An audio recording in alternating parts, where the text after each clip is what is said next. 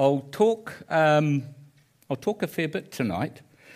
So you're welcome to take notes. So if you haven't got a bit of paper and a pen, please grab one. Although some of those photocopied sheets you've got there, they're blank on the other side, so you're welcome to write on the back of those. I'm hoping that some of the things I'm saying are going to be worthy of writing down.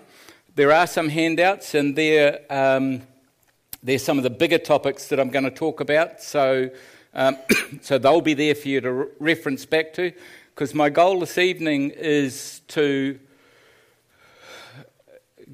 give. I'm hoping to give quite a bit of information that I'm hoping will be helpful for all.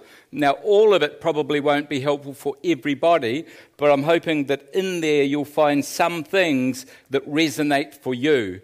So my goal in there is that you write some of those things down so you can go back and reflect back on those things, because it's the reflecting back on stuff that helps us go a bit deeper, and it's when we go deeper that we can work some things through. But I'll talk about that in more detail as we go on.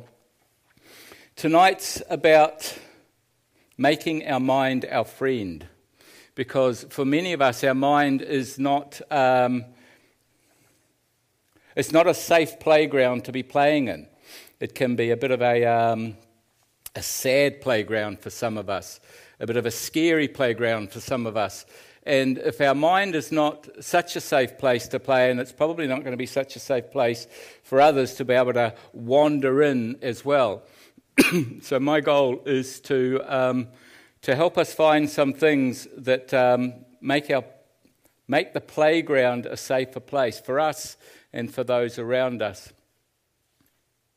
See, the health of any relationship is only as good as the mental and emotional health of the individuals in that relationship. And that's all of us. We're all individuals. And so we come to a relationship as individuals. We have our own bumps and bruises, and I'll explain those a little later on. And those bumps and bruises come from our life, often our childhood, but not always. And then those bumps and bruises can end up defining us, and somebody can bump against a bump that we have or a bruise that we have, and we can react quite strongly to that. Sometimes we don't even know. In fact, often we don't know why we're reacting. Often we think that it's the other person that's hurt me because of what they've said or what they've done. But I'm hoping to unpack the concept that you would have heard of the saying, you pressed my button, you rattled my cage, you yanked my chain, you pulled my string. Those are all indicators of an issue we have within ourselves. So if someone can press your button, it's your button. Now, maybe their finger that presses it, and so you try and chop their finger off, but the reality is it's your button. And so if we can deal with our buttons, people can try and press them, but if there is no button there to press, there is no reaction from us. And if someone can rattle our cage, that to me is an indicator we're in a cage. If they can rattle your cage, you're in a cage. So the goal there is to get freedom, find the key so we can walk out of the cage and live in the freedom that has been made available to us by God. So one of the really big, deep understandings is Jesus said it's for freedom that I've set you free. Stand firm then in that freedom. So if there's an area in your life that you're not feeling that free, that maybe you're feeling trapped or restricted, then that's often an indicator of something that's going on that may be worthy of checking deeper to see what is going on. Because if we don't check it out, it won't go away. It's a bit like this. This is the classic, really. H for hurt. If I have a hurt in my life, maybe from my childhood, often it is. If I have a hurt in my life, something that's happened to me, real or perceived, and I go like that because I don't know how to deal with it, it's too big a deal to deal with, especially at the age I am when it happens, so I don't know what to do, so I hide it away. Has the hurt gone away? Well, it hasn't, and that then becomes the deep issues of our soul. And here's the thing. You can hold on to it and it will never go away. Like never. And I'll tell you a story or two in regards to that later on.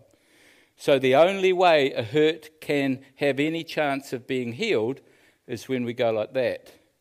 But we don't want to go like that because it hurt when I was 4 and that person did that to me or said that to me or this or that happened. It hurt me real bad. So bad that I'm scared stiff of it. I can't go there again. And so to dare to go like that takes some courage. Well,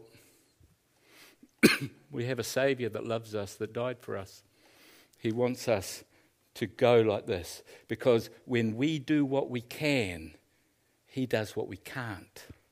And then that H can change itself from hurt to healed.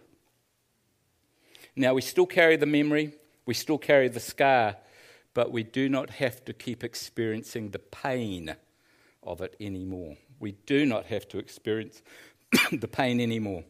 Excuse the cough, there's nothing wrong with me. I'm just back from Wellington and I don't know where I got it. It'll go away, I'm sure.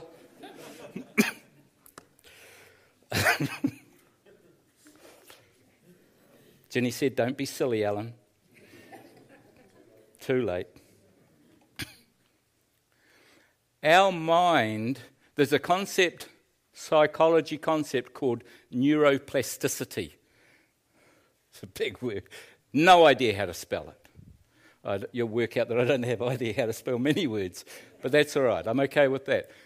Neuroplasticity is the understanding that our mind is moldable, it's pliable, it's able to change itself, which is very, very good news. Because when we've had something happen to us and we form a belief around that and that belief becomes held within us, then when we're able to trace and face and replace that, or trace and face and acknowledge that, then our mind can reassess the belief we formed, and I'll unpack that in a bit of detail going forward, can reassess what we formed and reevaluate it, and then determine, no, the conclusion I came to when that happened to me is not informing me of the truth. The truth is this. And so then as we begin to pursue walking in the truth, as Jesus said, the truth will set you free. Because our mind can change, which is a profound relief, especially for me, because I wouldn't have a job if it couldn't.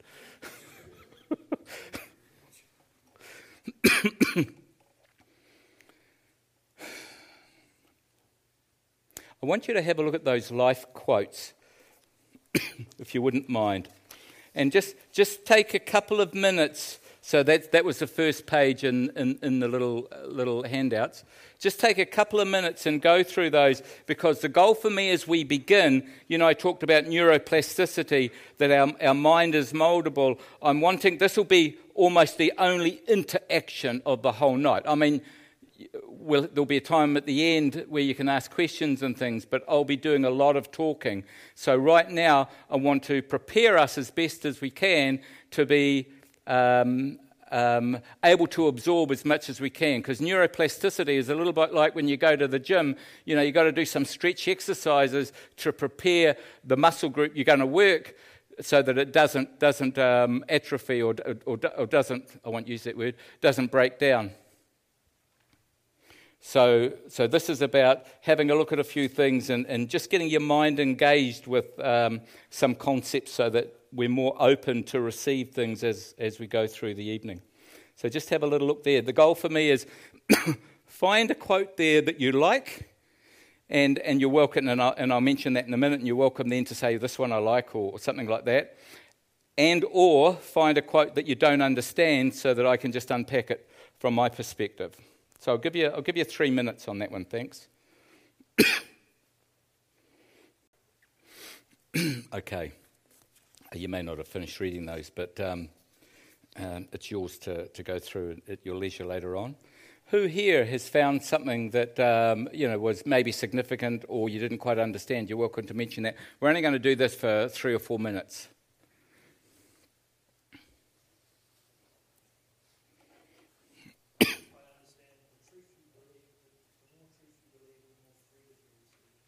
Okay, what number is that? Okay, some of you won't have that one in your handout because I changed that more recently. So just say that out loud again, please.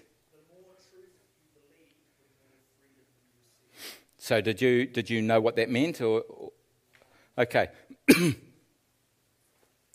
Lies lead to bondage. Truth leads to freedom.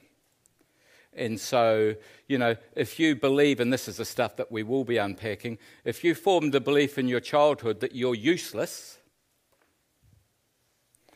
that will keep you bound up until you change that belief.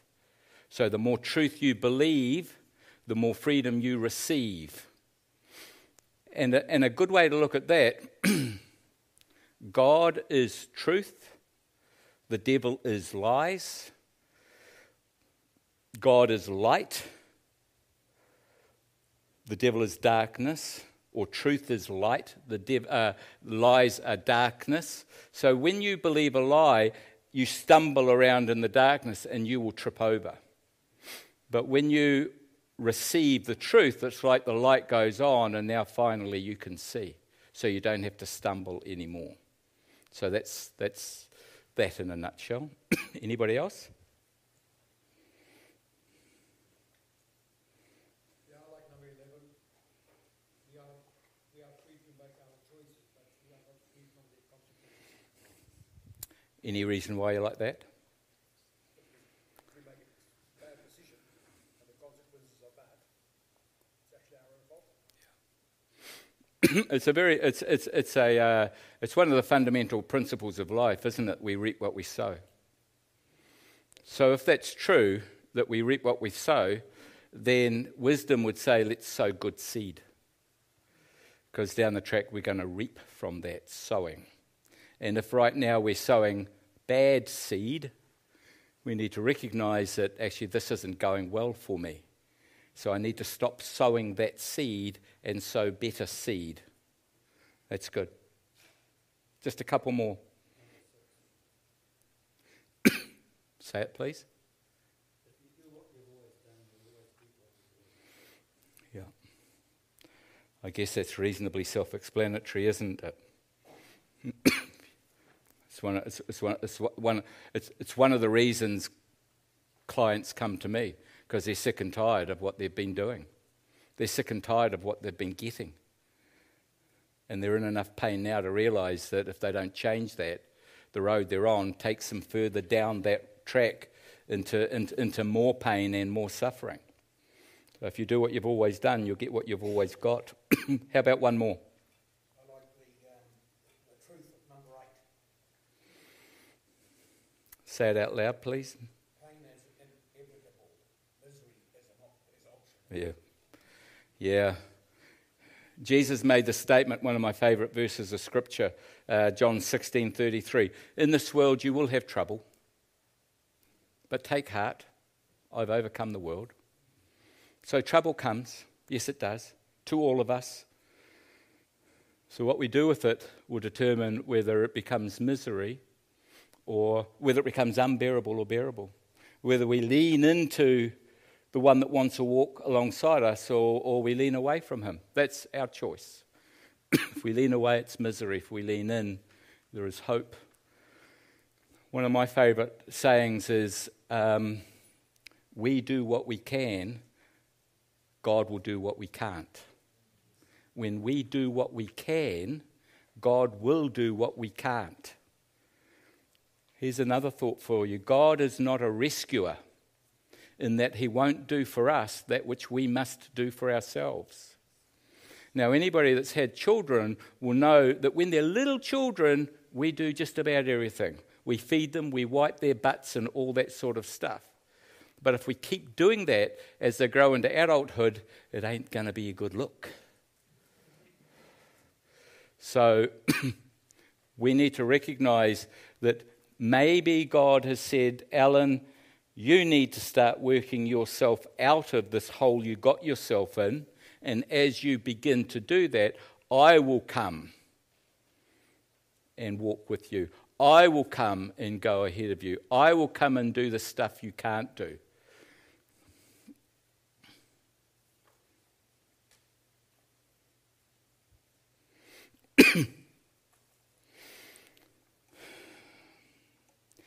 Number 17, you don't defeat darkness by wrestling with darkness. You defeat it by bringing in the light. That's beautiful. You know, the darkness is the lies. I love this concept. When the devil comes knocking at your door, send the Lord to answer it. When you have a yucky thought, like I was talking to a client today. Any client I mention, it doesn't come from around here. And they don't. I won't mention anyone that does come from around here. So if you put two and two together and get someone from this district, you're wrong, because that's not who I'm talking about. Now I've forgotten my train of thought. Where was I going?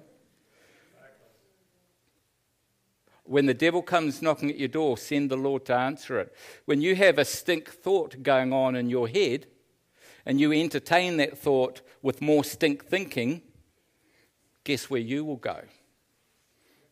You'll end up in your own little hell.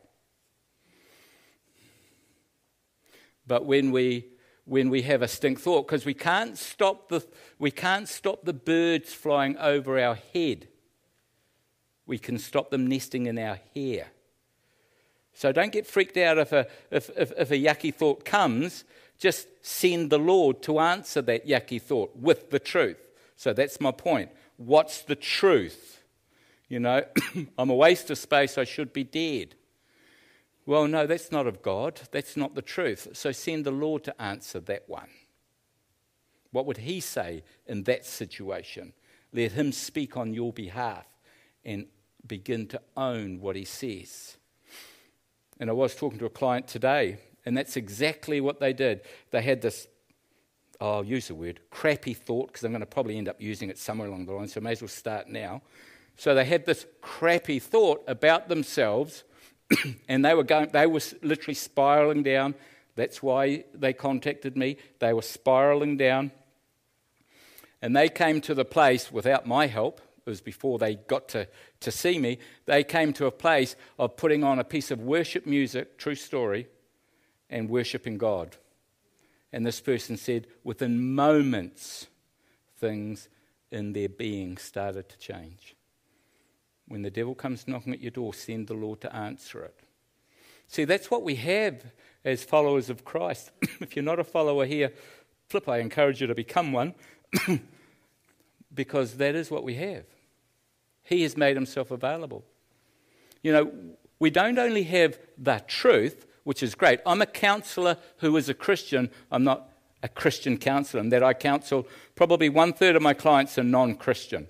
2/3 probably a Christian. And I love counselling both lots. But the Christian, see, my pursuit for everybody is to find the lie, replace it with the truth. From a Christian point of view, we find the lie, replace it with the truth, and hold on to the truth giver, the person. Now that's reassurance. That's comfort. That's what we have. That is available to us. Good. Oh, wait on. Let me have one more. I love number 27. I hope it's in everybody's one there. It might not be. No one can make you feel inferior without your consent. So if someone is making you feel inferior, it's not their fault. If you feel inferior because of something someone said or did, they've just pressed your button. It's all they've done. It's your button. No one can make you feel inferior without your consent. Because does God believe you're inferior? Does God say, oh, stink, made a mistake there? You know, 6.999 billion people I got absolutely right, but that one, I got a bit wrong. You're inferior. Well, he doesn't, does he? So no one can make you feel inferior without your consent. So if you feel inferior somewhere, that's a red flag. Why? What do you believe about yourself when they pressed that button, when they ignored you or told you you were an idiot or whatever? What's your belief that accepted that as the truth? Good mental health is when we agree with God. Poor mental health is when we disagree with God. I know it's simple concepts. I understand they're not easy, but heck, that is what's available to us. It's there for us. We just need to reach out, take ownership, believe and receive. When we do what we can, He will do what we can't. When we say, I accept that as the truth, He then comes in and is able to do things in and through our lives. When we don't, His hands are kind of tied. See, here's the thing. According to Genesis chapter 3, we're fallen creatures. So the fall has hurt us all.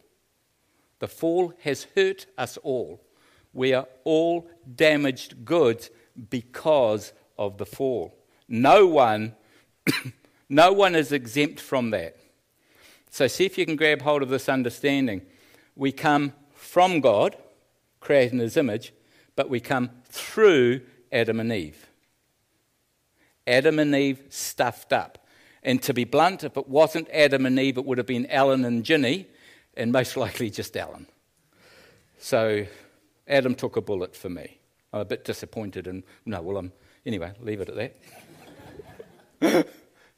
So the fall has damaged us all. So everyone, this was a revelation for me, which was really helpful. We're all damaged. We're all broken. It's not just me and that other person there. It's all of us. Jesus made the statement, I haven't come for the healthy. I've come for the sick. It's the sick who need the doctor, not the healthy. I haven't come to call righteous people to repentance, but sinners. Because guess what? If you think you're righteous, nothing wrong with me, mate. Don't need healing. But if we realise we're not, if we realise we're sick, we say, oh, I'm sick. I'll go to the doctor. I'll get what I need to get better. That's all of us. So the good news is we're all damaged, but some of us are still not going for healing.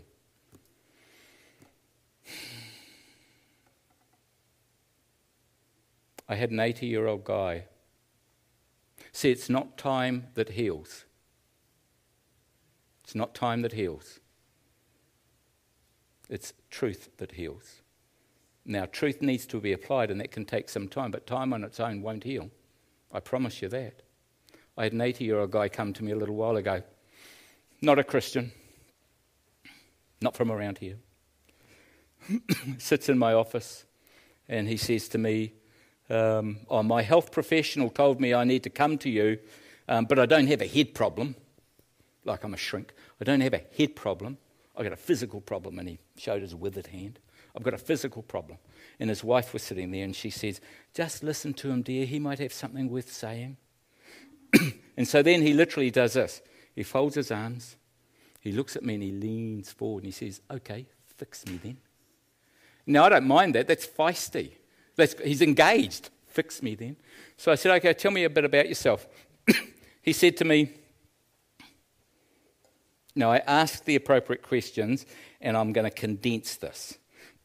He said to me, in my working career, I had 3 burnouts, and I blame the employer or employers for all of those burnouts. Burnt out 3 times in my working career. I said, okay, that's interesting. He said, and all my adult children, I'm just disconnected from them because they're just bloody idiots. He's not a Christian, so he could swear. I'm a Christian and I wouldn't swear like that. So he said, they're idiots. I said, oh, that's okay. I said, tell me a little bit more about yourself. And so then I asked the appropriate questions, and I got him to a place of thinking deeper than he had thought for quite a long time. And while he was thinking, he literally started to tear up. Tears started rolling down his face. Now, he is a tough old fella, this guy. And so that caught him out. And I said, what's going on? He said, I'm just remembering back when I was a kid at school and I was bullied at school. Now, the reason he was bullied at school is Remember, he's 80 years old. World War II was on. His surname is a German surname. He's a Kiwi. His surname is a German surname. And so he got bullied at school for that reason. And I said, okay, what conclusion did you come to from being bullied at school? And he very quickly said, from that I believed I'm not good enough. And I said, okay, so you believed you're not good enough. What effect do you think that's had on your life? That was when you were 5 or 6, you believed that. What effect do you think that's had on your life? And then the penny dropped and the light went on. Boom.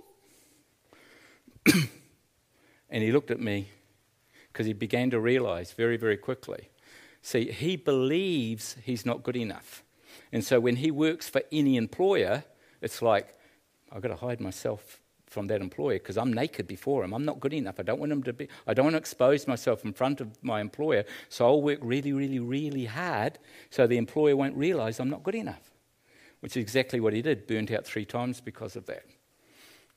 And we unpacked that a little further, and he said, now I realize my children, when they were born, I determined that I'll make sure that they are so well behaved that I can actually hide behind them too. If they're well behaved, no one will know I'm not good enough. They'll see me through the children. Oh, what wonderful children you've got. Oh, that's good. That's something I can clothe myself in because I'm naked. And then he looks at me and he says, you've just made me feel worse.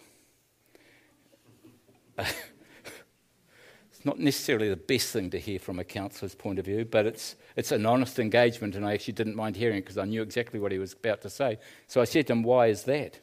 He said, I should have come to you 30 years ago. Because he realised his belief produced his behaviour. Beliefs produce behaviour. Behaviour does not come alone. Behaviour comes from beliefs. That's a big deal. So our beliefs produce our behaviour. It gets really, really sad with this guy because he literally stands up, says to me, I'm not listening to anymore, and he walks out the door. Remember, he had no connection to the Saviour. He realised the truth, and he realised what he had done. He realised what has happened. He's 80. So time alone didn't heal him, did it? 80 years, no healing there. So he walks out of my office. As he walks past me, I literally say to him, you still have time to seek reconciliation with your adult children. Because he does. No, I'm not listening to any more of that. And he was gone. And his wife walks 2 steps behind him and leans into me, whispering, I might be back to see you myself.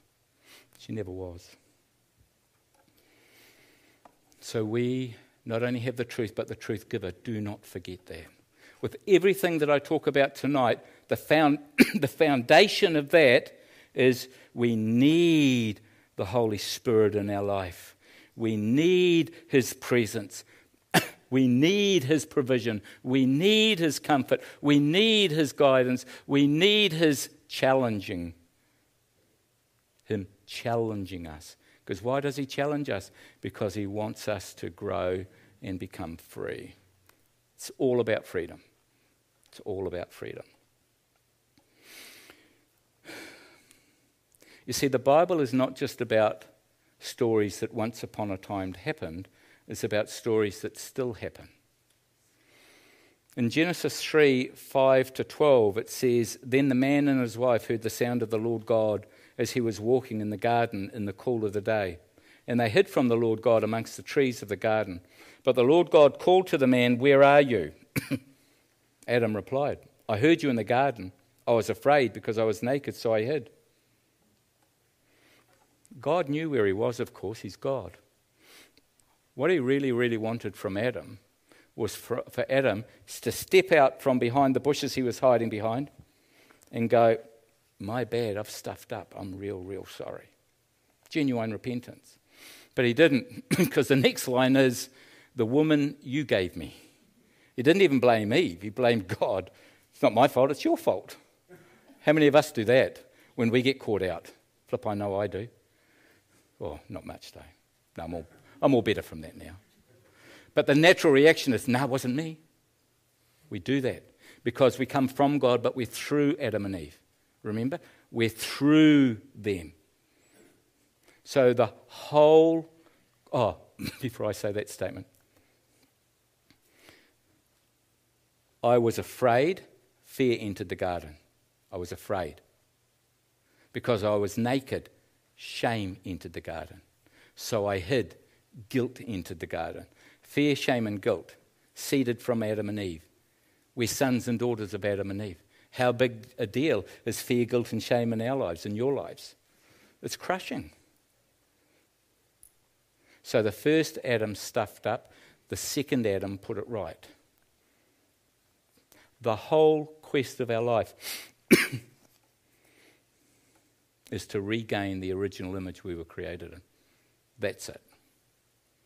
Like, if I had a Bible here, I'd hold the Bible up and say, from the beginning, Genesis to Revelation, is all about regaining the original image we were created in. We're tainted from Adam and Eve. That's not our original image. When you look at yourself, what do you see? And I'll be talking about that in a minute. See, guilt is about we feel bad for what we've done. Shame is about we feel bad for who we are. Think about it. Guilt is feeling bad for what you've done. Shame is feeling bad for who you are. It's crushing. And there's only one solution to that, you know. And I truly mean this. There's only one solution to shame and guilt, and that is Christ. There's no other. Nothing.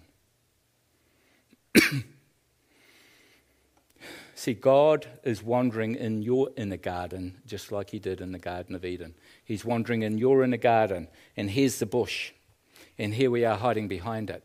And we've clothed ourselves with our own fig leaves. We've clothed ourselves with our own beliefs. We've clothed ourselves with our own efforts.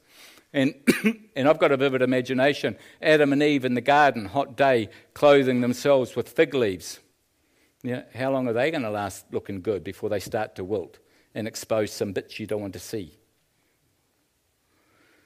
Well, God wants to clothe us in his righteousness, which is exactly what he's made available through Christ. You know, I go to Waikeria prison. I haven't since COVID, since lockdown. And I'll talk to the inmates about bits and pieces, and every now and then one of them would come up to me, and I've got a guy in my mind that came up to me. And I'd shared Christ a little bit. That's not what I was there for, but captive audience. And this old fella comes up to me, and he said, God could never forgive me. I said, why is that? He said, I murdered someone. I said, you're the very person he's come for. You realise what you've done. You know, did Christ pay the price for him? Or not? He took everybody's guilt, everybody's shame, every single ounce of it. Imagine owning the freedom that is yours by liberating yourself, by standing out from your bushes that we're hiding behind, like that 80-year-old guy, I'm not good enough, and saying, I've stuffed up. And Christ says, yeah, I know, but I've paid the price. You're my beloved son, I've paid the price, all of it. All of it, Alan. Oh, no, but I need to do more to make you happy with me. No, you don't. Do you mean my death was not enough? Well, it was. It's a bit of a journey for us to own that, isn't it? Because I could say to you about that about the old guy, and there's numbers of others. I said to a guy a little while ago, I said, if there was a loving God, would you want him to find you? Now, every time I've said that to people, all of them would say, yes, of course I do. This guy said no. He said no. I said, why is that? He said, because I don't deserve to be found by a loving God because of all the things I've done. And I said to him, you're the very person he's come for. You're the very person.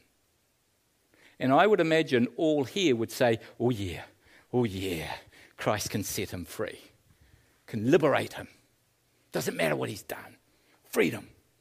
But you won't own it for yourself. We won't. It's hard to own it for ourselves. The hardest person to forgive is ourselves.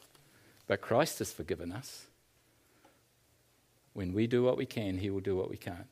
When we come out from behind the bush and say, oh, man, I have stuffed up. I thank you so much for what you have done for me. Thank you. He comes in and he brings healing. See, God does not use guilt, shame, and condemnation on his children. You need to think about that. God does not use guilt, shame, and condemnation on his kids. Conviction, yes, absolutely. I've been convicted by God and it's made me feel this big. It involved water pistols and other things. But anyway, that's an in-house joke. Only Paul Vester, maybe one or two others know the answer to that one. God does not use guilt, shame, and condemnation. How are you going with that? What do you use on others to get them to do what you want? And what do you try and use on yourself? See, guilt, shame, and condemnation is just like big rocks put in your knapsack that you've now got to trudge along. Where conviction is, my bad stuffed up, I want to put that right. Conviction inspires us to put it right. Judas Iscariot, he was crushed by what he did. He went out and hung himself. Guilt, shame, and condemnation killed him. Not by God, it didn't, but by himself. Peter denied Christ 3 times. When he saw Christ, he ran to him, or hopped out of the boat, swam, then ran to him. Conviction.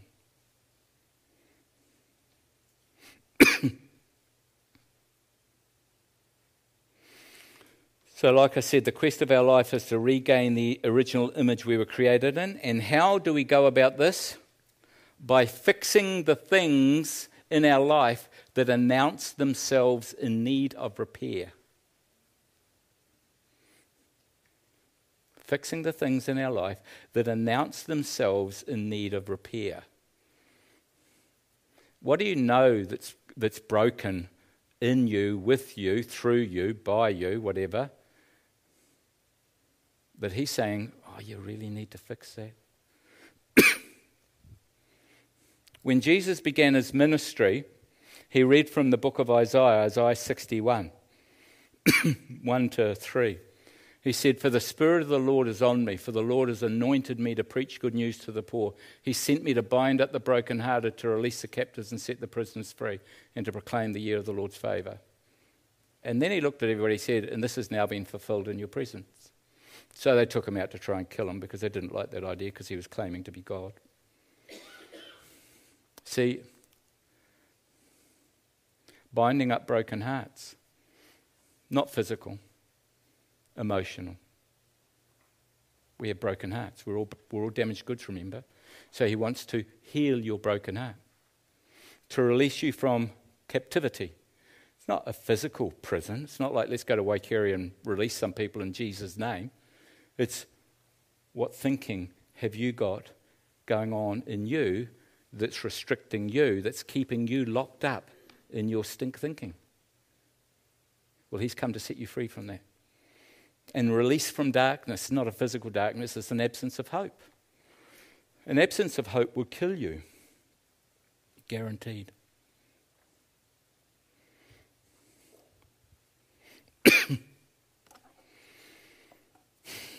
I love the concept of repentance. Repentance, we see repentance as an army term, and it's like your soldiers marching, and and whoever it is that's calling you to stop, he says, repent, and that's turn around and you go another way. So repentance is turning around. But actually, repentance is way more than turning around. Repentance is to change your mind. That's Derek Prince. He said that. I like it. Because if I repent and just turn around, but I haven't changed my mind, I'm now looking back. So the whole goal is to renew our mind, is to have our mind changed so we can own the truth and the truth will liberate us.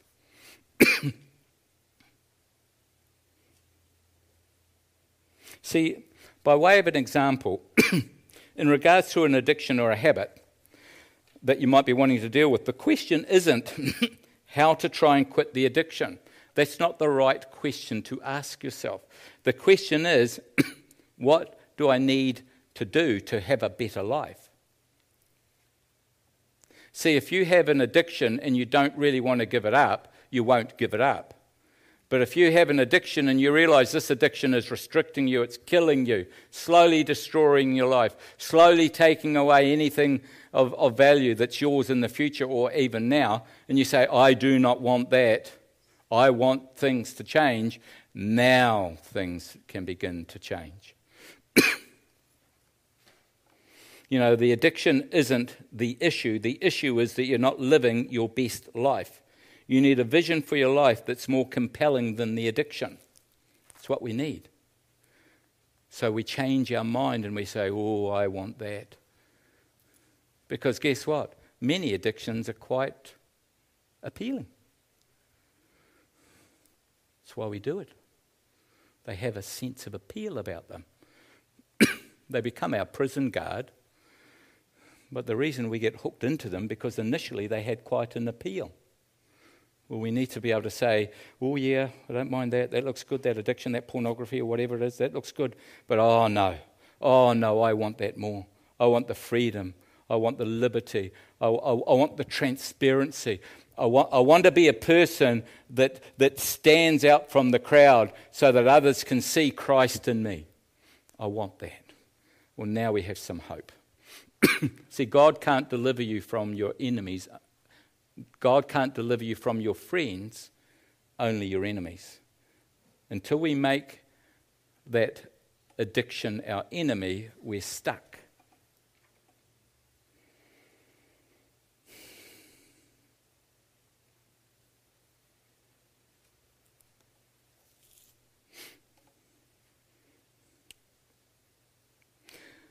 The main thing I get from my life is who I become.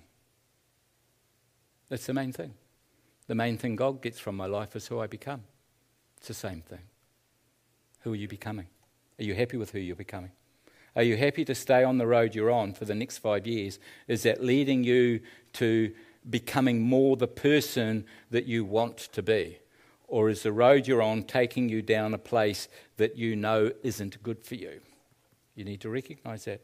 You need to challenge yourself. You need to be able to say, okay, this is where I am now. If I keep on this road, where will I be in 5 years?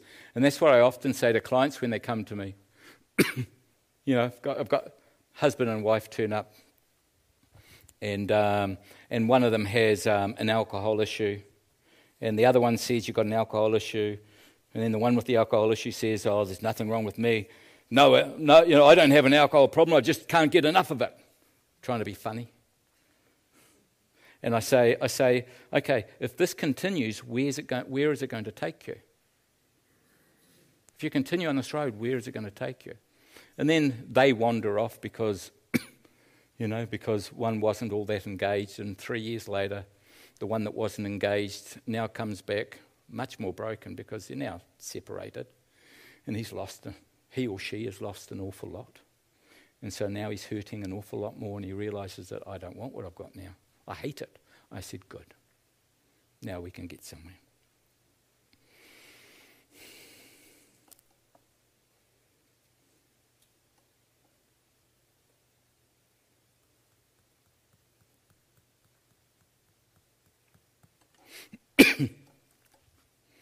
Romans 12:2 says, don't conform any longer to the pattern of this world, but be transformed by the renewing of your mind. It's one of my favourite scriptures. So what that is meaning is don't conform to the way you're living, to the pattern that you're living by. Don't conform to that. Don't just slip into that. But be transformed, because slipping into that means that's all you're going to get. But to be transformed by the renewing of your mind. Oh, I now see clearer. I realise that what I'm doing, if we keep on, as someone said, if we do what we've always done, we'll get what we've always got. No, I don't want that now. I want something different. So that's where transformation begins to take place. See, the battleground is the battlefield of the mind. Our victory is won or lost there. It's in our mind. That's why Jesus said, I've come to set the captives free, to bind up the broken-hearted, to release the prisoners, because that's where the battle is. Do you know the only access the devil has into your life? There's only one way he can get at you.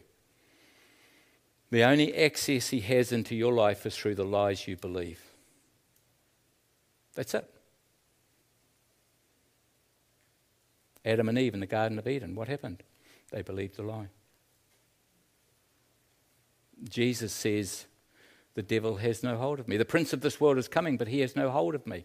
Why was he able to say he had no hold of him? Because he was tempted in the desert and he rejected the devil by quoting the truth back to him. And then in Ephesians it says, Paul is saying to the church, he said, don't give the devil a foothold. Can't quite remember where that verse is. But in Ephesians, don't give the devil a foothold, which actually means we can. So what's the foothold? Well, if you believe a lie, he'll come stomping through your world, through your life. And do you know how long he'll continue to do that? Till you're dead. And here's a sobering thought. If you believe a lie, you've also given the devil access to your family. What are curses? Passed down generation to generation. Chop those curses off. Chop them off. Chop the lies off. If something's going on in your life that you're noticing, find out what the root of it is. Come against the root of it with the truth in Jesus Christ's name and chop it off. And then go live in the truth. Because that's what we've got to do. We've got to live in the truth. I'm mindful of time. The greatest gift we can give ourselves is the gift of self-awareness. See, here's a thing for you. Our subconscious has more influence over us than any other single thing. And I will explain that. I'll go into detail about that. Our subconscious influences us more than any other single thing. From the womb to the age of 7, those are called the formative years. So this is you, me, we all were born. From the womb to the age of 7, we've never been in this world before, and so we're born into this world and we're looking around, figuratively speaking, we're looking around trying to make sense of the world we've entered. So we're absorbing information. Children are great absorbers of information, poor interpreters of information. So we absorb information about ourselves and our world, and we come to conclusions that are inaccurate. And those conclusions become subconsciously held beliefs. Those subconsciously held beliefs have more influence over us than anything else. They have the potential to have more influence over us than God. Pregnant pause for you to think about that one. See, if you've come to a conclusion about yourself that you're a failure, if you've come to a conclusion that you're dumb, that you're ugly, that you're worthless, that you're insignificant, that you're unwanted, if you've come to a conclusion, just one of those, any of those, and there's numerous other ones, if you believe that about yourself, does God agree with you? If you believe you're worthless, does God agree with you? Well, of course he doesn't. But if you believe you're worthless, guess where you will be living? You'll be living out of that lie. For how long? Until you're dead or until you've dealt with it. And that's the access the devil has into your life. He will screw you around. He hates your guts. He can't get at God, so he gets at the image bearers of God. Happens to be humanity. He hates your guts. He wants you down. He wants you stuffed. He wants you dead. And he doesn't mind whether it's physical dead or whether it's emotional dead or whether it's hopeless dead. He wants you dead. If I believe something about myself that God doesn't agree with, one of us is wrong. When you look in the mirror, what do you see? What do you think about you? Does God make ugly stuff? Nope. If you think you're a failure and God says, I don't do failure, who's right, you or God? Our subconscious has more influence over us than any other single thing.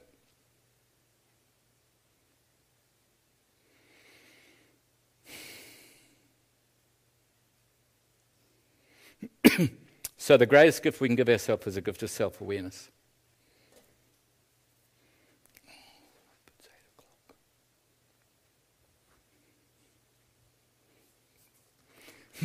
We're going to stop. No, we're not. We'll stop in 10 minutes. Hope that's okay, everybody. I really want to get this out.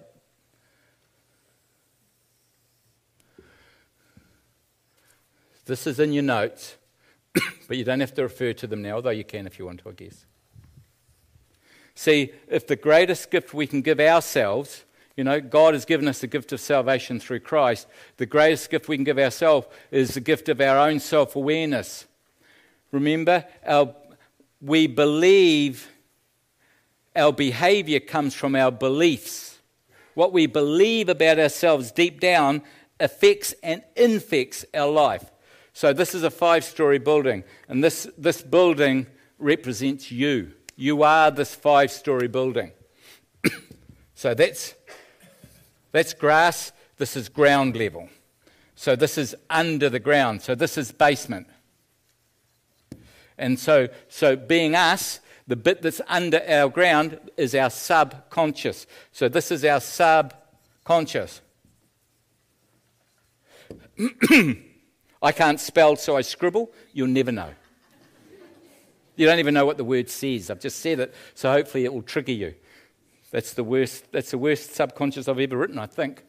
So this is the top of who we are. This is the bit that's easy to see. You go to Hamilton, get on top of a hill, you look at the city, you can see the tops of the tall buildings. Easy to see. To get to the basement of those buildings, quite a journey. We're on a journey. Remember, we're on a journey of getting to our subconscious. So the top bit of who we are is our actions, our behavior, our speech. How we act, how we behave, and what we say is easy for us to see in ourselves, for us to see in others. But that floor there doesn't sit mysteriously 3 stories off the ground. The only reason that floor is there is this floor enables it to be there. So beneath my actions and my behavior and my speech, this generates that.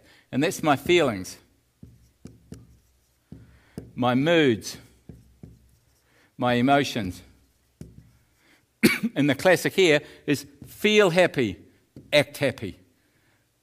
Feel unhappy, act unhappy. It's cause and effect. Good mood, good behavior. Stink mood, stink behavior. Cause and effect. But just like that floor comes from here, this floor comes from here, the further we go down, the harder it is to see. So beneath my feelings and my moods and my emotions, this generates that. And this is our self-talk. Our thoughts.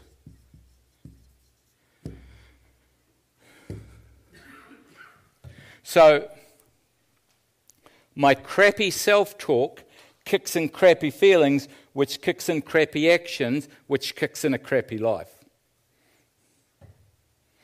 But we're not on the ground yet. So this is my negative self-talk. People don't come to me because of their positive self-talk. So my negative self-talk generates that. And under my self-talk are my beliefs. And these are beliefs I know about. But under that are the hidden beliefs. The subconsciously held beliefs. Now, if you're wanting to change that, and most of us try and do that from time to time, it's called behaviouralism.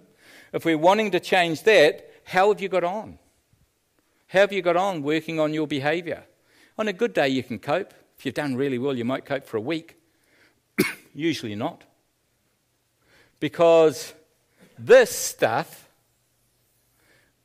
that's the toxic chemicals in the basement of our being. Those toxic chemicals, the beliefs we have about ourselves, the subconsciously held beliefs we have, they permeate through there like a drum of toxic chemicals that are rusting, and they're leaking out and they're leaking up through our building. And here's the thing, it doesn't matter what colour you paint your house. It doesn't matter what wallpaper you put on. It doesn't matter what carpet you have. It doesn't matter what furnishings you have. It doesn't matter what car you drive. It's not going to stop it leaking. So the goal, I'll use me as the example briefly. My dad, when he married Mum, Dad was 43, Mum was 36. They had 5 boys after that. Go figure. So when I come along on boy number 3, Dad was closer to 50 than to 40. And so he worked really hard in a one-man business trying to keep the family going. He's a very hard worker. Children are good absorbers of information, poor interpreters. As a little fella, I played schoolboy rugby and I played on a Saturday. I only ever remember Dad coming to watch me play once in all the time I ever played. So unbeknown to me, I formed a hidden belief that I was insignificant and unimportant. Could you see how I could have formed that? My self-talk, when I thought about it, was, Alan, shut up, no one cares what you have to say, so just shut up. Which I did. I got saved when I was 27. So in my teenage years, I discovered alcohol, and I used to drink to get drunk. No other reason, because when I was drunk, I didn't care. I was finally free. Not for long, though, because my mouth got away on me, and people would put their fists in my mouth from time to time. I don't know why. So I formed a hidden belief I was insignificant and unimportant. Was that belief telling me the truth? Wasn't telling me the truth. It was a lie. So I needed to replace the lie with the truth. That's the goal. What lie are you believing that you're hiding behind your bush because you don't want anyone to see you naked, so you're hiding? What lie are you believing that God is walking in the garden of your soul, even right now, and He's saying, please come out. Please, please come out, because I want to clothe you in my righteousness that I paid for you through the blood of my Son Jesus. I want to give you a white robe, a robe of righteousness. I want to wash you clean from your guilt, from your shame, from the belief you've formed about yourself, because it's a lie, Alan. So what have you got in your life that's lying to you, that's tripping you up, and the door is open for the devil to come and screw you over? Because that's what he does. Now, I'm not giving the devil too much credit, because the truth is, when we replace the lie with the truth, the devil is shut out. That's the most powerful spiritual warfare you will ever do. And I'm going to talk about that in a little bit. The most powerful spiritual warfare you will ever do is to hunt out the lie, replace it with the truth, shut the door on the enemy, open the door up to God. Listen, I stand at the door and knock. If anyone opens the door, I'll come in and eat with him, and he with me. He said that to the church. Revelation 3:20, isn't it? He said that to one of the churches. That's not to a secular world, although I think it relates to that, but he didn't say it to them, he said it to us. So what door do you need to open to the Lord? Let him in. The only access the devil has is through the lies. The greatest access that God has into your life is through the truth. That's the greatest access. Imagine opening yourself up to the truth. Imagine believing the truth and living in there. Imagine owning that. Imagine owning the image you were originally created in and living in the freedom of that in every facet of your life. Imagine that. What would it feel like if tomorrow when you woke up, you actually believed what God says about you and you lived in that? Liberated. Would it change your day? Heck, yes. Would it change your life? Oh, yes.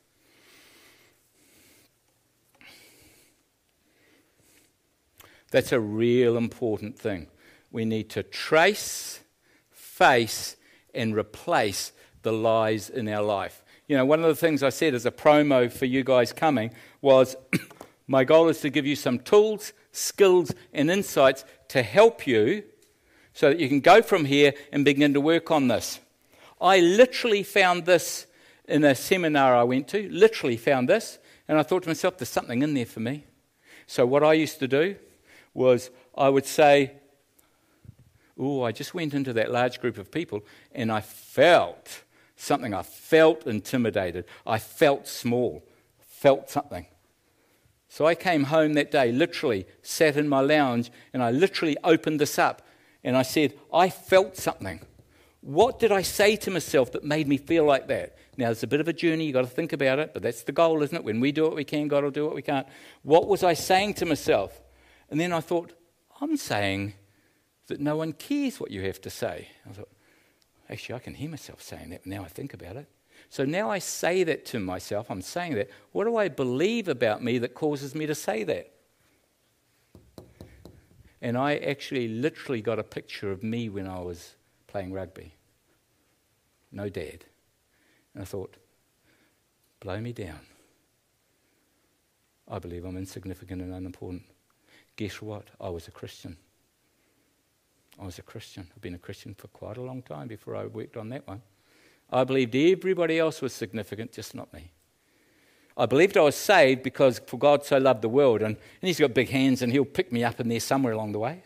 You know, I get saved, lucky me, get caught up in the net. But once I believed that truth, I literally was able to do this. I go like that. There goes a hair. He counted it. He knows how many hairs there are on my head. I couldn't have believed that before, but it's literally true. Because I got rid of the lie, replaced it with the truth. I had a more open heaven to come into my being. And I've observed that in so many people that I've supported along the ways. They get to hear from God, like this lady I was telling you about, heard from God, just so profound for her. She believed she was useless. She did something that changed her, and she just opened herself up, tapped into the Almighty. A beautiful thing. Okay, cup of tea. So we'll have a quarter of an hour. Thank you. So we'll be back here by just before 8:30. Thank you very much.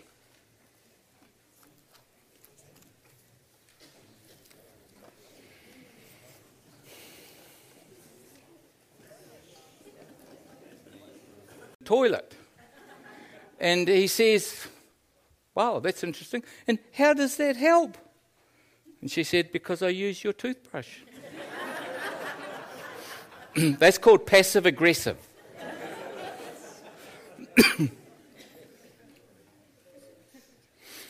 If God didn't want you to exist, you wouldn't be here. The only reason you are here is because he wants you. If he didn't want you, you wouldn't be here. I want you to think about that. It's absolutely true. Someone just shared Psalm 139 with me just a few minutes ago. Read it. I knitted you together in your mother's womb.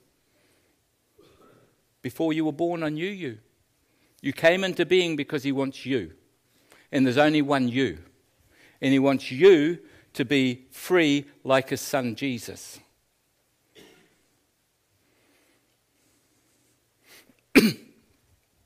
This building,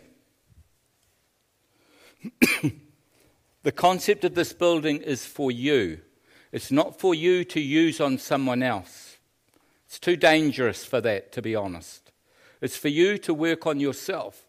Because if you go to someone and say, what's going on for you, and nothing wrong with that, all that's good. But if you're trying to get down into the basement and you get some cathartic response from them, they start tearing up and they start crying, that's even not bad. But if you're trying to get them to their hidden belief so they can replace it, you've got to be pretty skilled to be able to do that well. It's not hard to cut someone's guts open and see their guts spill out, the cathartic release. But it's much harder. It takes more of a surgeon to be able to put their guts back properly and stitch it up nicely. So this is to be used for you, on you. Now you may be able, it may be helpful for you as an indicator that all behavior comes from beliefs. And so when you see someone you love behaving badly, don't react. respond. I wonder where that's coming from. Well, that's healthy, that's fine. But please don't just use this as a tool that, I'll work on, I'll use it for other people. By all means, use it to help process some things for you. And if you get stuck, track me down.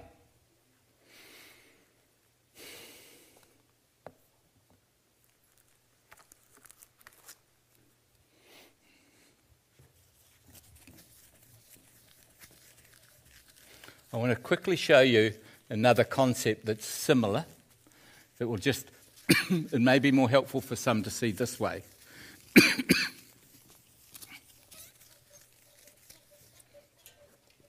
Here's an element on a stove. The element's on high. There's a pot on the element with a lid on it. There's liquid in the pot. You're the liquid in the pot. That's you. You're the liquid. Because the element's on high and there's a lid on, it starts bubbling out. It starts bubbling out as anger, frustration, anxiety, all sorts of things, those sorts of things. So what's the goal here? How do we deal with this? Now, I don't think I haven't got that in the handout, so you can draw a picture if you want to, if it's helpful. So the element's on high. Now, this is me, and so I'm insignificant.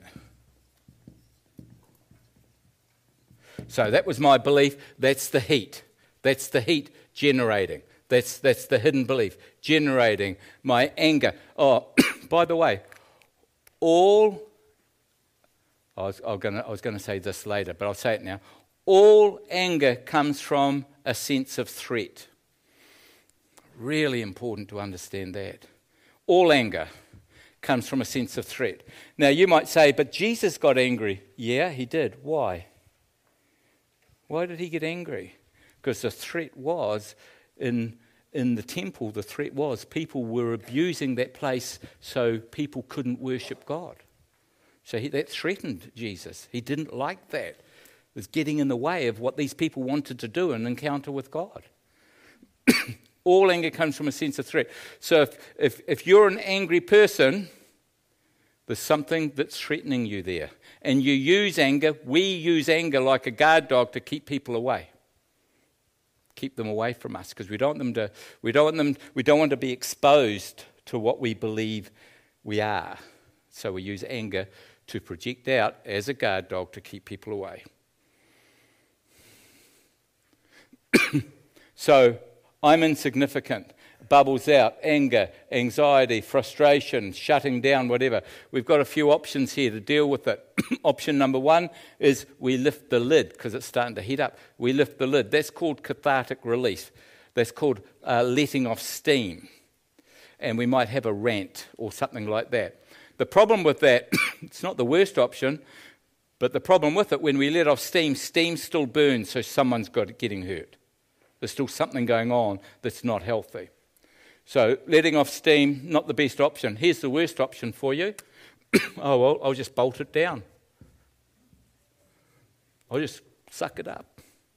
What happens there is that now becomes a pressure cooker. They use them as bombs.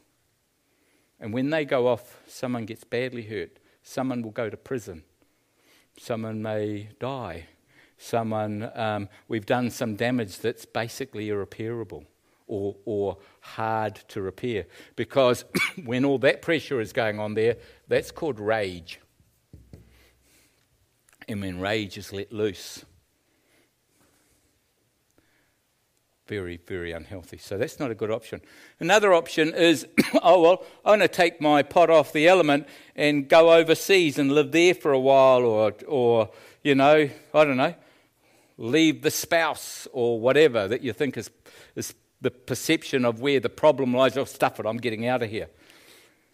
The problem with that is it's my element. So what's the answer? Turn off the heat. Trace, face, replace. Turn off the heat. Off or way down. And I'll explain that in a minute. Off or way down. Because way down means I can now deal with it in a rational way.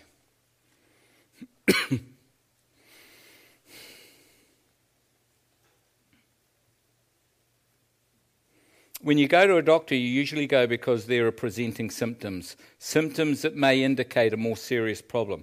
So I'm going to present to you some symptoms that indicate a deeper issue. I just presented one, anger. Anger is a symptom. It's not the cause, it's a symptom. So where is the anger coming from? That's what we need to find out. Here's another one. So you can write these down because I don't have them there. You don't have to, though. Do you have drive or are you driven? Drive is the natural desire to make the most of what you have, where you are, who you are. That's drive. That's healthy. Making the most of that. That's healthy. Driven is... So with drive is you try your best, stuff up. Oh, well, I've learnt from that. I'll do better next time. Driven is you have to do your best because if you don't and you stuff up, they've seen my nakedness, so I've got to work really, really hard. The 80-year-old, that's driven. So do you have drive or are you driven? Now, you need to... What's the line?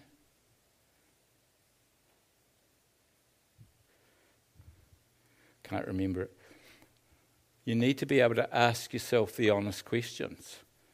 You know, what stupid thing am I doing on a regular basis to screw my life up? That's a good, honest question to ask yourself. What stupid thing am I doing to screw my life up? But you have to really want to know the answer because that's going deep in you. You may not want to see that. Passive-aggressive, like the lady in the toothbrush. It's another indicator. It's just another form of anger, to be honest. All anxiety comes from fear. If you're an anxious person, you're a fearful person. Anxiety, here's a thought. We don't have anxiety, we do anxiety. There's a challenge. No, you don't have anxiety, you're doing anxiety. Why are you doing anxiety? Anxiety is experiencing fear before anything has actually gone wrong. Anxiety is experiencing fear before anything has gone wrong. It's like the saying, worry pulls tomorrow's cloud over today's sunshine. That's what worry is. What are you worrying about? Tom brought a message the other day, and my take home from the message was, don't worry, pray. If you're worrying, turn your worry to prayer.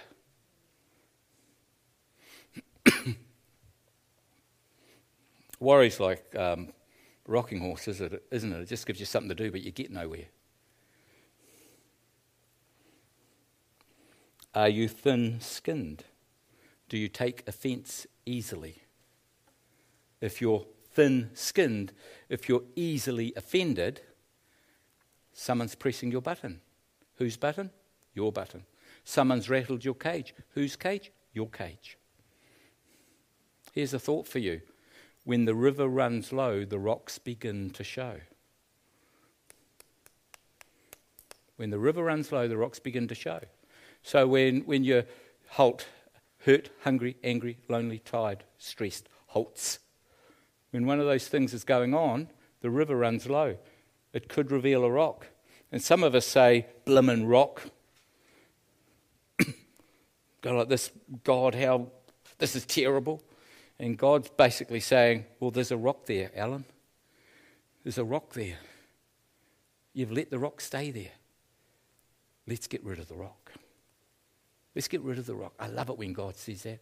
He doesn't say, well, it's your rock, get blimmin' rid of it yourself. He says, you start doing what you can, I'll turn up, promise. You do what you can, I'll be there. But you've got to start, Alan. When you start, when you go like this, when you dare to go like this, I'll be there. Because I'm not in the darkness. I don't live in darkness, Alan, I live in light. So the moment you're able to bring your deeds into the open, 1 John 1:7, walk in the light as he is in the light. And then you'll have fellowship with each other. And the blood of his Son, Jesus Christ, is able to purify us from all unrighteousness. You see, sin is just anything God doesn't agree with. When I read the word sin in the Bible, for me, once upon a time, the picture I always had was God as this big old fella sitting on some chair, tough-looking old dude, actually, looking at me going, "You disgust me, Alan. You disgusting sinner." I don't think that at all now. I just think of a loving God who says, "Alan, you can do better. You're missing the mark, Alan. You can do better. Let's start doing better. It's going to be good for you. I want my son to grow. I want my son to succeed. This is getting in the way of that. Let's deal with it." That's what he wants for us.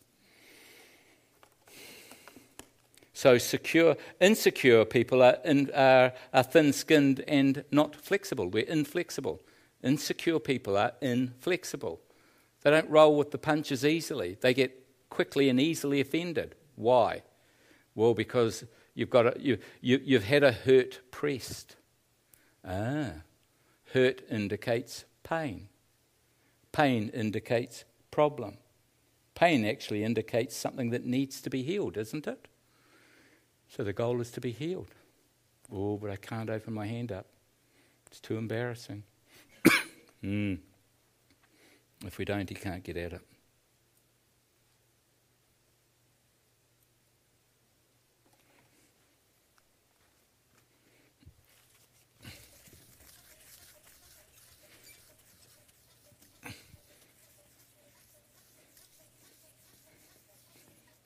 I think James 4, I think it is, isn't it?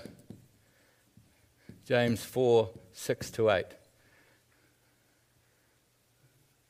God opposes the proud.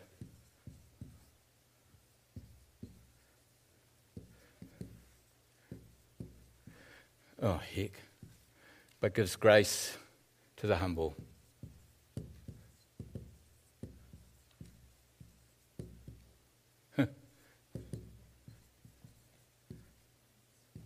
So God opposes the proud. Nothing wrong with me. Not my fault, it's your fault. God can't work with that. He opposes you. If you're saying there's nothing wrong with you, you need to have an honest look at yourself. Because God is opposing you. You do not want God to oppose you. He has to oppose you because there's nothing he can do. You see, if you say there's nothing wrong with you and he starts trying to prove there is by ripping something out of your hand, then you've got a fight on, don't you? You're holding on to something and he's trying to pull it off. He doesn't do that. God stands in the garden of your soul saying, "Ellen, come out." He says, "Ellen, you're holding on to a lie. Ellen, receive my truth." He won't rip the lie from you. He's just standing there every day saying, "There's a lie there, Alan. It's why you keep tripping over. It's why you get angry. It's why you're not succeeding." But when you're able to go, yep, there must be something going on here because I'm not walking in freedom.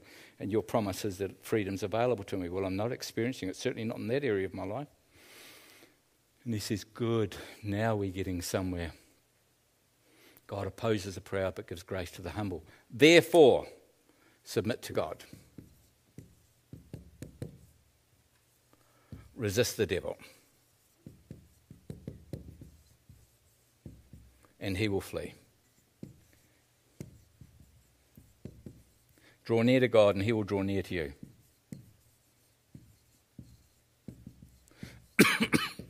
What does that mean? We hear that verse and we go, oh, there's something powerful there. Submit to God, resist the devil, and he will flee. What does it actually mean? How do we do that? What's the practical aspect of that? I'll tell you what I believe it is. Submit to God. Who is God? He's the author of truth, isn't he? So we submit to truth. The devil is the father of lies. So let's resist the lies. And he will flee freedom. We will have freedom. It's his promise. We will have freedom. The only access the devil has is through the lies you believe. That's called bondage. Freedom is when we receive the truth and walk in the truth. Draw near to God and he will draw near to you. When we have freedom, then we can experience comfort. I have had so many times where clients have found wonderful truth. I had a guy, I'm allowed to tell the story. He was at a Bible college. He had been sent to New Zealand to train for 3 years to be a prophet and an evangelist. That's why he was sent to New Zealand. And he believed the call on his life was his. 3 months before his training ended and he was to go back, he was starting to really freak out. Because even though he believed he was called to that, he felt too insignificant to step into the call. So he comes and sees me. I'm making this a very short story. He comes and sees me. We do the trace the face and replace thing. We go through that process. He shares with me that his father was a bully and bullied him, made him believe he was worthless. Worthless. And so worthless people count for nothing. Who am I to stand up and proclaim the truth as a prophet or an evangelist? Who am I to do that? He knew he was called. Who am I to do that? And as time was getting closer for him to go back, he was truly petrified of going back because the church that he came from spent a lot of time or a lot of money on him coming over for training because they knew he was called. He knew he was called. But as the time got closer, he was getting more and more afraid of what that might look like, that he's not capable of that. So anyway, long story short, he discovers the lie. He replaces the lie with the truth. He comes and sees me a week later. And he says to me, I've just had the most amazing encounter with God that I've ever had in my life. He is now, the last I heard, is he is a missionary in a Muslim country. Beat that. No, what I mean by that is beat that for courage.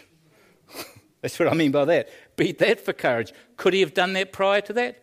Heck, no. The truth has set him free. I've seen that so many times for people. That when the veil is lifted. You see, here's the thing.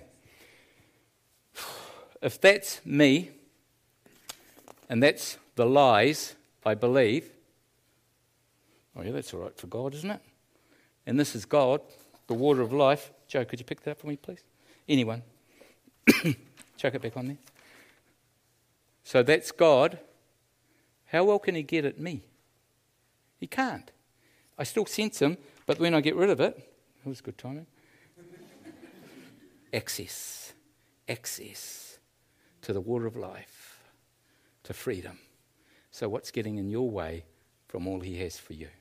Because there will be something, usually. You may have already dealt with it. Praise the Lord. And I really mean that. That's wonderful if you have. But if there's something getting in the way, trace it, face it, replace it. Here's another concept.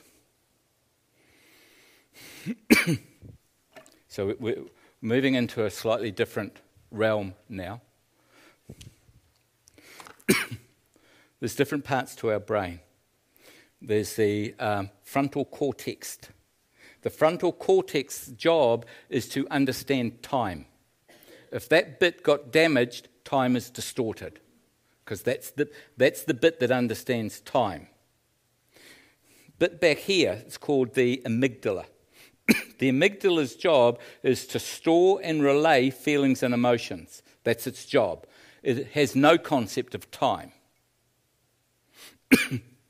When I was 5, I got bitten by a black dog. I know exactly where I was when it happened. It was chewing on my hand. It was yucky. I was scared stiff. There was blood. There was slime and all that sort of stuff. I had to literally pull my hand out of its mouth. While that was happening, the amygdala says, heck, that's horrible. That's frightening. That's fearful. The adrenal gland was pumping adrenaline to try and fight, flight, get me the heck out of there. The very next time, and most of you can relate to this, the very next time I saw that dog, the amygdala, no concept of time, the amygdala says, oh, that dog equals this fear. And it was like my hand was back in its mouth. If you've had a car accident and you drive past where the accident was, same sort of thing. Same sort of thing. And so our feelings can end up controlling us. Our feelings can take over facts. Feelings are not facts. Those 4 words set me free. I was what was called an emotionally based reasoner. If it felt like something was going to happen, well, it blimmin' well was, and so I'll be on my guard. So I'd go through my day waiting for the axe to fall, waiting for dread was the concept I had in my mind. Something dreadful was going to happen. I'd walk through my day waiting for it to happen, whether it was a car accident or some really, really bad news, or I was going to do something dumb. Never happens, does it? That sort of thing. And by the end of the day, nothing bad had happened. Well, I just had another wasted day because I relied on my feelings. And when I was taught feelings are not facts, it was like, well, blow me down. I didn't know that. I thought feelings were reliable. No, feelings are not reliable. Feelings are to serve us, not master us.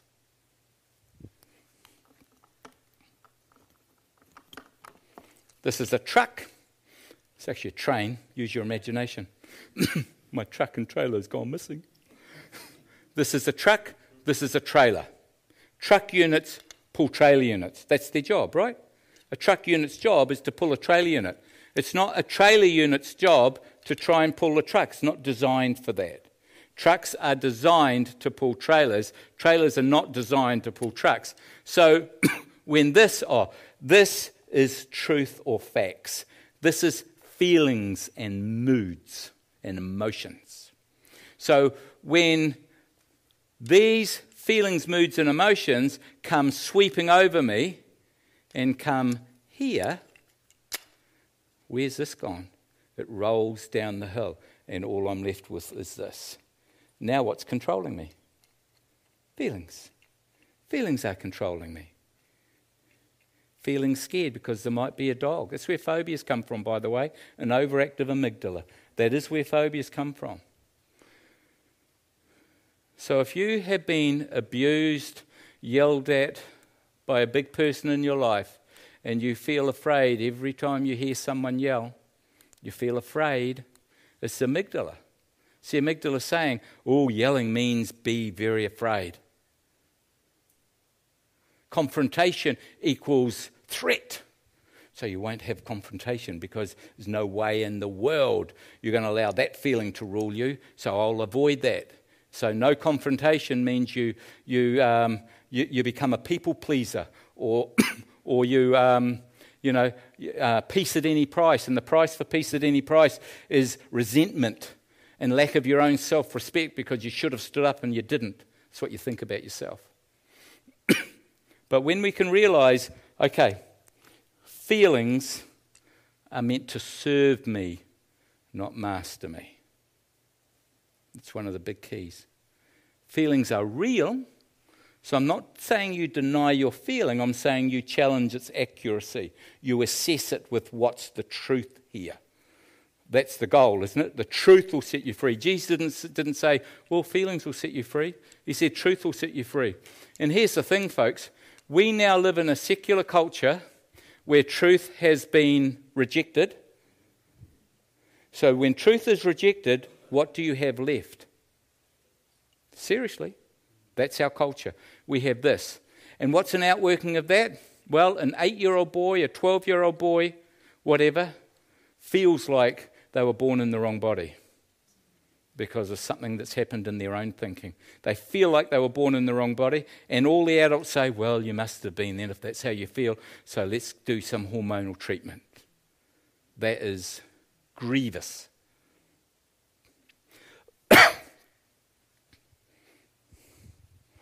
That makes me weep. Don't rely on feelings. Where's the evidence? Where's the evidence? We're truth-based people, not feeling-based. Now, I'm not saying get rid of feelings, but I am saying make sure they serve you, not master you. If you are being mastered by a feeling, there's something inaccurate there. I love supporting people with that. It's a real deal. A real deal. Because usually with a lie, remember, we trace, face, and replace the lies. Usually with a lie, there is a feeling attached. You feel worthless. I had a guy very recently, in fact, I had him last night, and I said to him, do you mind if I use you as the example? He said, no, that's fine, he's not from here. He believed, because of what happened in his childhood, he believed that he was useless. And with that came the feeling of being embarrassed. Embarrassed because he was useless, so he hated the feeling of feeling embarrassed. He's separated from his wife now. They have 4 children. They're only a young family. He's separated from his wife because he hated the feeling of being embarrassed to the degree that if any challenge came along that he needed to rise to the occasion, he never did. Because he didn't want to be embarrassed. He never, ever went to any school production. Never. So all his children thought he wasn't interested in them. He couldn't go to a school production because he was scared stiff if he saw them get embarrassed. Well, he knew what embarrassment felt like. So he had projected his embarrassment onto them, and he couldn't cope with seeing them feel embarrassed like he would feel embarrassed. So he would feel embarrassed for them. And that feeling was overwhelming for him. So good news for him. I helped him work that through. This is a beautiful story.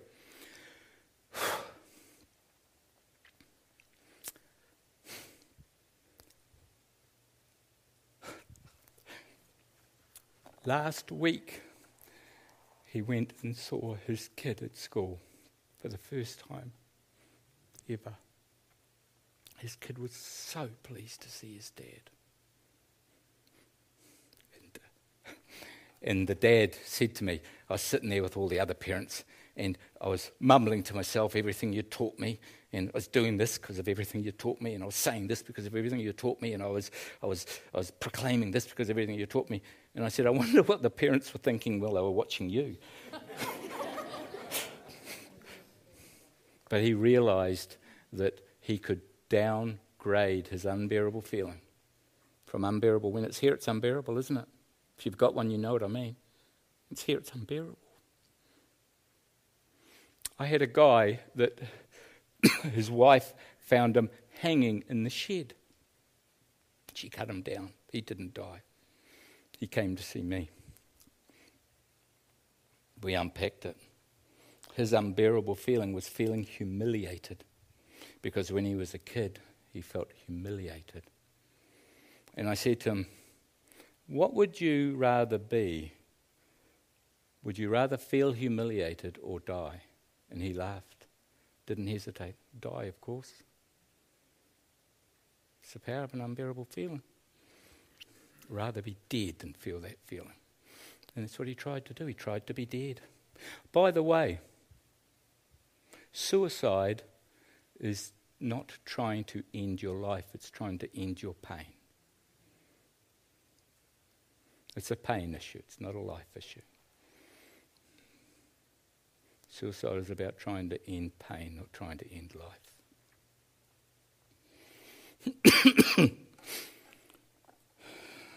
So in regards to feelings, you don't have to deny your feelings, just their accuracy. Feelings are not facts. Feelings are there to serve us, not master us. Feelings are real, but not necessarily telling us the truth. Feelings are determined by reality. They themselves shouldn't determine reality. Get control of your feelings before they get control of you. What I want you to do is I want you to Find that in your handout, please. This says revelation requires application to become transformation. Otherwise, its end is frustration. So the things that we've talked about tonight, I'm hoping you can get a glimpse of the revelation that's available to you when you recognise the lie and you say, blow me down, that's the lie, this is the truth. And so then we start walking in the freedom of the truth. Now, I haven't gone into lots of detail about that. There is a process to that. Track me down if ever you want to. But when we have the revelation, we must apply it. It's like if if you go to a doctor and you've got a rash on your arm, and he looks at that rash and he says, oh yeah, it's that time of the year, I know exactly what that rash is, here's the cream, put it on 3 times a day and come and see me in a week. So in a week's time you go back and see him and the rash it's got worse. And the doctor said, flip, I can't work that out, that cream should have helped that rash. How many times did you put it on again? And the guy says, it's always going to be a guy, isn't it? No. And the person says, oh no, I just put it on my bedside cabinet. I didn't apply it. And the doctor says, oh well, no application, no healing. Same for us. You can know the truth, but you have to apply the truth. Simple but not easy. Everything I've shared so far, there's a simple aspect to it. There's aspects of it that isn't easy. But that's the lay of the land. We live in a broken world with a healing God. Heck, I love that. We live in a broken world. You know, we all know that. Everybody knows it's broken. But we're not alone. We live in a broken world with a healing God. So let's get the cream. Let's find the healing. You don't have to stay broken. Did you hear me? You don't have to stay broken. Good news. I attach this verse to this saying. Don't merely listen to the word and so deceive yourselves. Do what it says. Anyone who listens to the word but doesn't do what it says is like someone who looks at his face in a mirror and after looking at himself goes away and immediately forgets what he looks like. But whoever looks intently into the perfect law that brings freedom and continues in it, not forgetting what they've heard but doing it, they will be blessed in what they do. You know, anyone who listens to the word, what's the word? Whoever looks intently into the perfect law that gives freedom, what's the perfect law? I truly believe the perfect law is truth. It's just truth. If you apply the truth to your life, the promise is, the bottom line, you'll be blessed in what you do. That's the bottom line. That's very good news. But we've got to apply it. Don't just put it on your bedside cabinet, unopened. I had a mate of mine ring me up one day. It's a true story. They're all true stories. A mate of mine ring me up the other day, a while ago. No, it wasn't Paul. It wasn't you, Paul. And he said, I had this amazing, this is literally what he said. He said, I had this amazing revelation last night. And I said, what was it? He said, I don't know, I forgot. He went back to sleep. He didn't think he'd forget because he got woken up in the middle of the night. Whoa, profound. He went back to sleep and in the morning he'd forgotten what it was. He was really upset with himself. Let's not forget. You must apply it. If you want transformation, you must apply the truth. There's a concept called limbic lag. It's another part of the brain. It's the limbic system. If you go to America and you're driving on the wrong side of the road, which for them is the right side of the road, it feels very, very, very uncomfortable because every part of you says, well, that's not right. But once you've been driving on that side of the road for, I don't know, a few weeks, maybe a month, it's very natural. So the things I'm talking to you about, when you start applying them, it feels unnatural. And you might even say, well, it feels so unnatural, it can't be true, or it can't be right. Well, I encourage you to critique that, ask God, because it may very well be absolutely right. And the reason you're feeling uncomfortable is you're challenging the lie, you're challenging the feeling. Here's the thing, everybody fold your arms, please. Just how you normally would, just fold your arms. Nice and comfy. Now fold them the other way. Not so comfy, is it? Now, me looking at you, it still looks just as comfortable. But for you, it feels, no, this is unnatural. This doesn't feel comfortable at all. I feel like I stand out. I feel like it's not working. We are changing our mind here. Don't conform to the pattern that you've lived by. Be transformed by the renewing of your mind. When we renew our mind, we're building another groove. Literally, actually.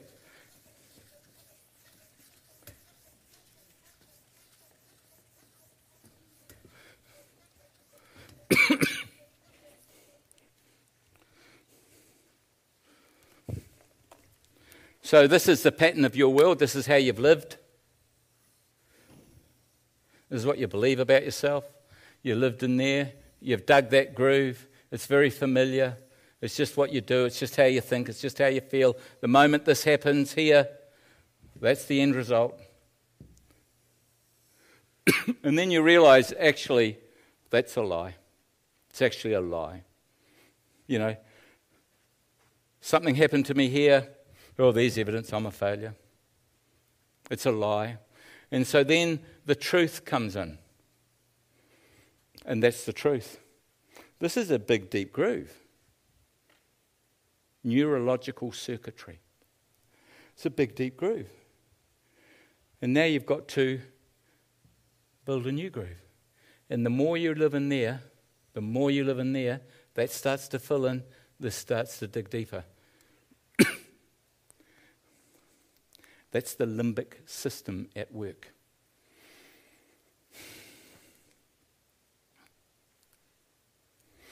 You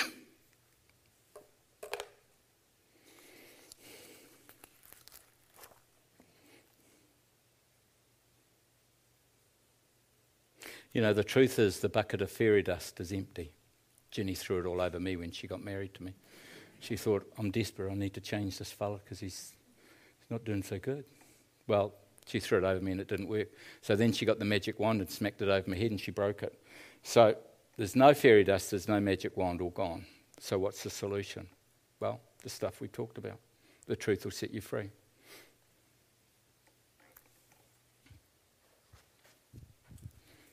Here's a concept I really, really like.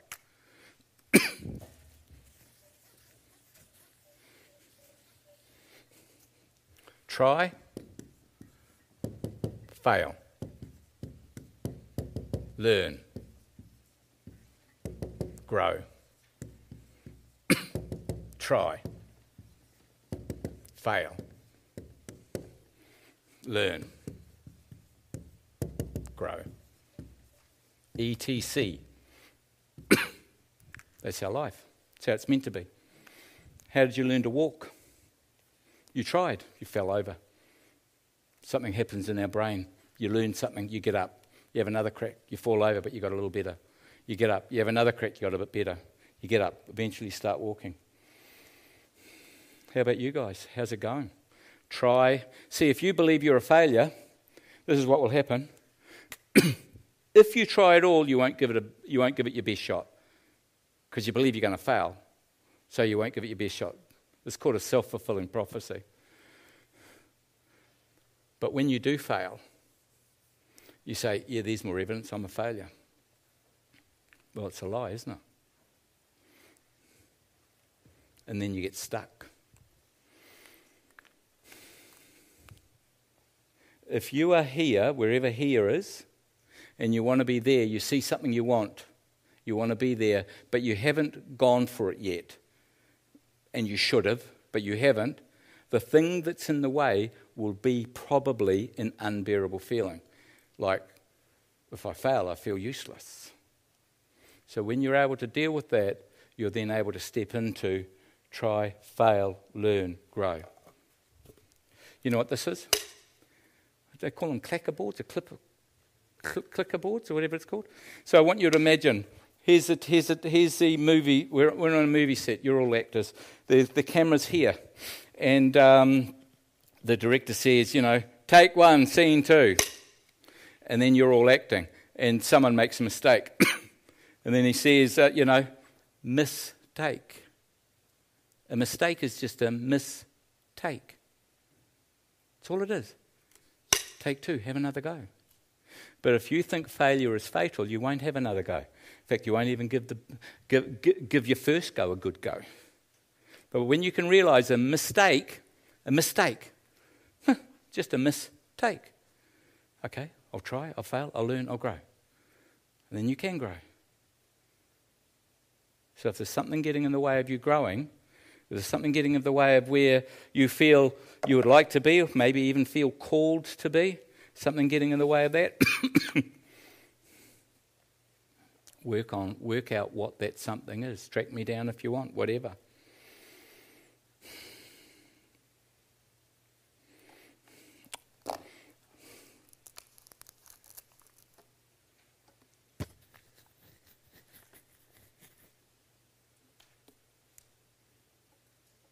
You know, Romans 12:2 says, don't conform to the pattern of this world, but be transformed by the renewing of your mind. You know, the word transformed is the Greek word metamorphosis. So to be transformed, it's only mentioned twice in the Bible, that word transformed. It's to be transformed by the renewing of your mind, and we're transformed to the likeness of Christ, same time. It's the only two times it's ever mentioned. So transformed, metamorphosis. What's metamorphosis? Metamorphosis is an egg becoming a caterpillar to a chrysalis to a butterfly. What was the egg designed to ultimately be? Butterfly. How do we get to be the butterfly? In other words, how do we get to be free, to soar, to be all the potential we can be? We've got to go through metamorphosis, the renewing of the mind, breaking yourself down, being broken down so you can reassess what's going on, what's getting in the way. Putting on the mind of Christ, transformed to the mind of Christ. If my mind is not in agreement with Christ's mind, my mind needs transforming, breaking down, working through, wrestling with.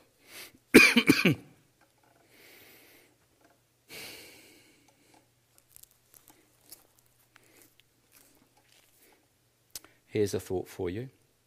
While spiritual oppression is real and does at times need to be directly addressed in the authority that comes from knowing who we are in Christ, our primary conflict is not against evil spirits, but against misbeliefs and mindsets or strongholds that allow these destructive agents their foothold in the first place.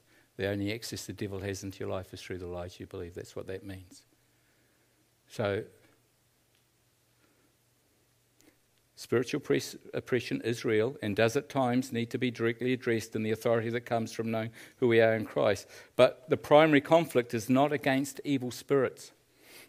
It's against the misbeliefs and the mindsets or strongholds that have allowed these destructive agents their foothold in the first place.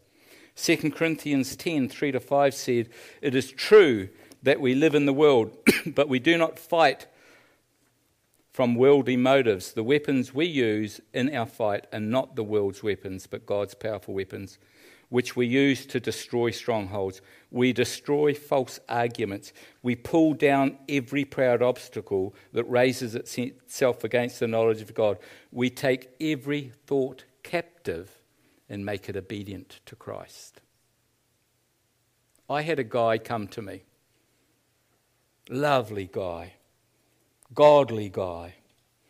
He had a sexual fetish that he was disgusted with. He had sought prayer, he sought all sorts of things to get rid of it. He found himself in a situation where he thought he might have been filmed acting out the sexual fetish. He was scared stiff. He thought he would be exposed. So he literally comes to me that day and he says, "In my place of work, they put cameras, and I'd forgotten they put cameras, and I did something, and I think it might have been filmed. I'm in the poo, and I need to deal with this." And so he expresses to me, he tells me the sexual fetish, and I ask him some questions. I'll share this with you actually a little bit. When he was a little boy, he was a belated child, and so his next younger sibling was his sister, who when he was born, she was 12. And she loved on him, like a sister would, kind of treated him like her son in a loving way, in a beautiful way, and he loved her dearly. Unbeknown to him, she gets herself pregnant at the age of 16. So the family send her away. He wakes up in the morning, she's gone. All that he had to remember her by was a pair of her shoes. So he loved on the shoes. And as he grew into a teenager, that loving on the shoes became a sexual fetish for women's shoes. Can you see how that could be? I can. So when we were able to trace that and face that and replace it, I'm making this a very short story just for the sake of time.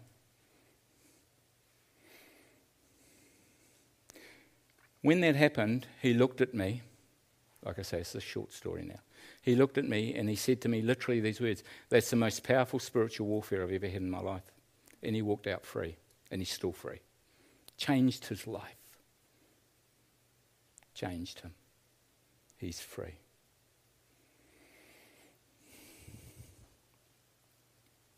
It's beautiful. It's what can happen when we pull down those strongholds, where we take every thought captive, make it obedient to Christ. See, like one of those quotes says, we don't defeat darkness by wrestling with darkness. We defeat darkness by bringing in the light.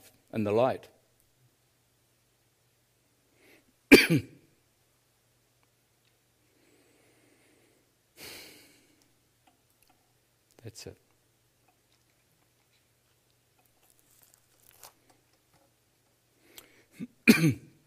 So I will finish there.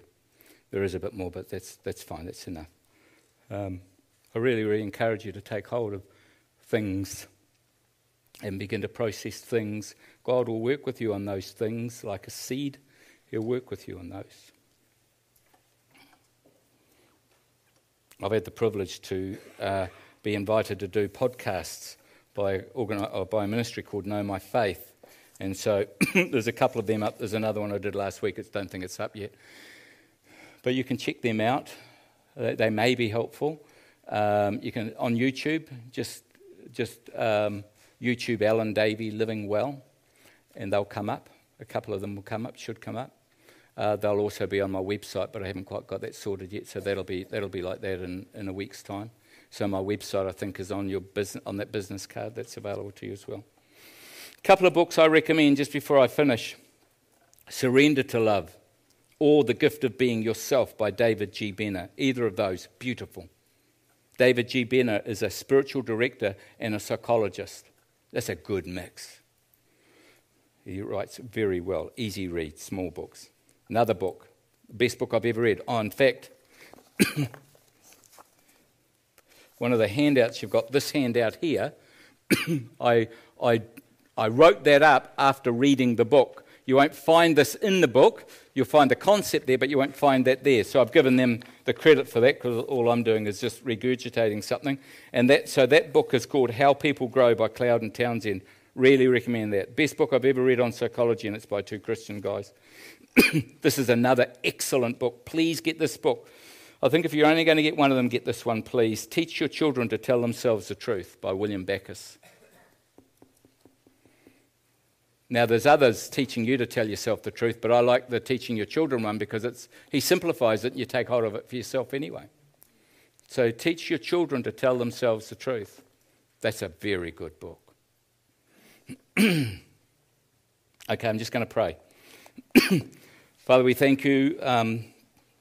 Lord, we recognise we live in a broken world, but we live in it with you, and you've got healing available to us, and you've got freedom available to us, and the truth sets us free. So as we seek to engage with that, an honest engagement, Lord God, with life and with our life, and even critiquing ourselves and honestly facing what's going on, as we do that, you'll do what we can't. I'm just so grateful for you for that. So come and have your way here with us. I pray in your name, Lord Jesus. Amen.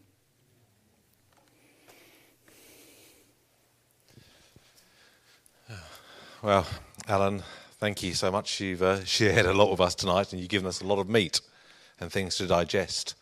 And they're good things.